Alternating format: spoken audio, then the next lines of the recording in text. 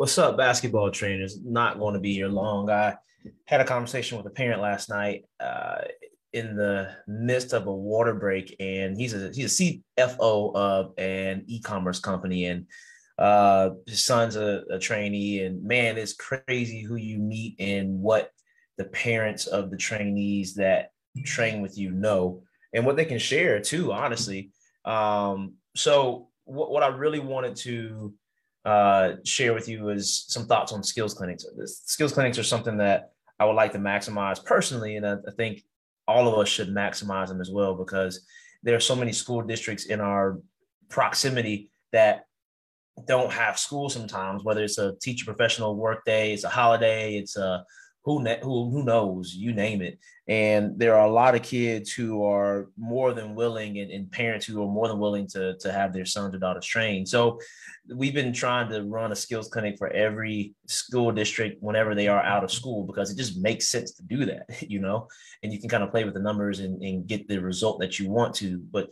what I'm trying to figure out right now, and look, it's simple. Go to the school district calendar in your area, find out the teacher professional days, run a skills clinic that day. We got an entire document on it too, on the process and the checklist and the steps you need. So if you want that, let me know. I'll be glad to send it to you.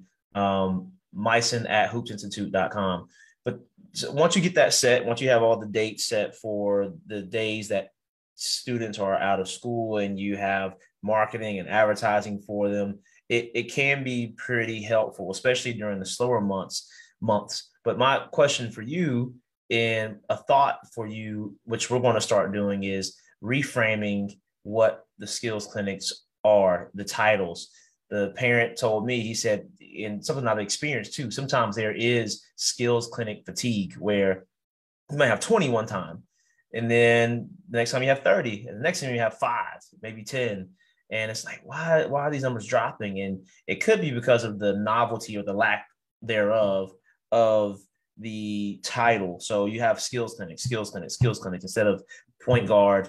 We can't say point guard college because that's already, like, everybody knows what point guard college is. Maybe a wing workshop or point guard academy, or whatever the name is. You can have that name, and what we're going to try to do are some more shooting clinics, ball handling clinics.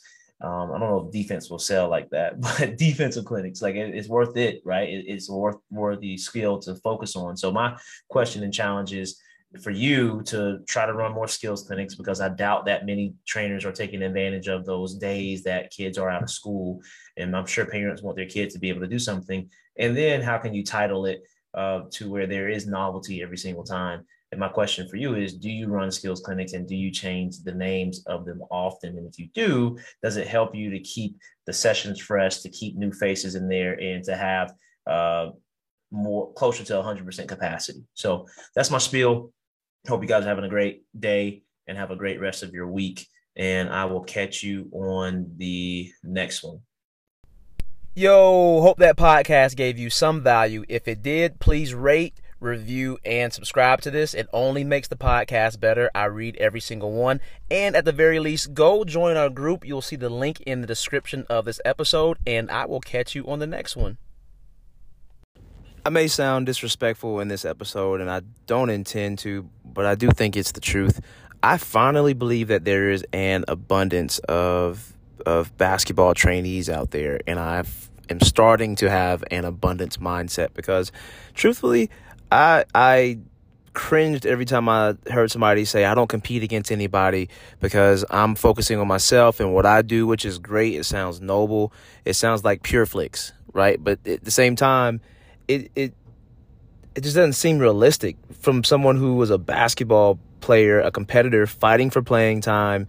And it wasn't how life occurred to me as a small, undersized guard playing basketball. But I can understand that mindset now, and I can understand why there is an abundance. And it may be a different reasoning why I believe that, or have finally adopted that mindset. And unfortunately, sadly, it's because the competition just usually isn't that good. And sometimes along with that, there are people don't want to travel too far. The majority of people don't want to travel more than 15, 20 minutes to get to a training session. So even if you are close to someone who is really good, even better than you.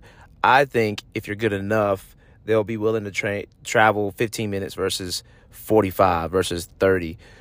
So all that being said, back to number one, just the competition isn't that good. And it's something I'm realizing, the gift and the curse of the basketball training industry. So with the software, with Hoops Institute, we're trying to help basketball players be sharper, have more organization, and grow like they say they want to. But it's funny, you can't get anybody to text back. You can't get many people to text back, the ones who aren't serious. In the same way that they don't text back for someone who's trying to help them for free is probably the same way that they don't text back when someone is interested in their basketball training services. So that's your competition. That's who you're going against. So that's why I think there is an abundance. And even on top of that, another derivative is we're going after different clientele. Some clientele are made up of a certain social demographic that understand the high ticket prices. Some don't. Some can't afford it. Some cannot afford it. Some rather pay a lot of money for some shoes and hair appointments. Some rather pay more money for basketball training. It varies, and it's not a race. It's not a color. It's none of that stuff. It's people. It really is people. I'm noticing that. And then on top of that, in addition to that, the competition is not good enough, not usually that good, I should say. The competition is usually not that good when it comes to basketball training, and more specifically, professionalism as a basketball trainer. 2, people value proximity so much, so if you're good enough, they're going to come to you if you are closer. And 3, the social demographic status is different of every basketball trainee and basketball mom and basketball dad. So if nothing else, if you have never believed that there is an abundance out there, I'm just letting you know right now, there definitely is an abundance. And if you don't believe it because of the quantity, I mean, for sure, there is a zero-sum game here at some point, right? Like, until kids get of a certain age, there is a certain number of basketball training clients who are in the market that you are going for. But the number grows, and there's more ascension, I guess. There's more people matriculating through the market that are growing up playing basketball, playing rec ball. So there is an abundance, whether you believe that because of the quantity or believe that because of the things that I said. The competition is just not that good. The proximity matters, and the social demographic status of the customer is different. Then that is a reason to believe that there is an abundance in this space. So just wanted to share that with you guys. And it's been a while since I had a podcast episode. So wanted to send this out and hope you guys have a great rest of your Friday. Take care. I may sound disrespectful in this episode, and I don't intend to, but I do think it's the truth. I finally believe that there is an abundance of basketball trainees out there, and I am starting to have an abundance mindset because, truthfully, I cringed every time I heard somebody say, I don't compete against anybody because I'm focusing on myself and what I do, which is great. It sounds noble. It sounds like Pure Flix, right? But at the same time, it just doesn't seem realistic from someone who was a basketball player, a competitor fighting for playing time.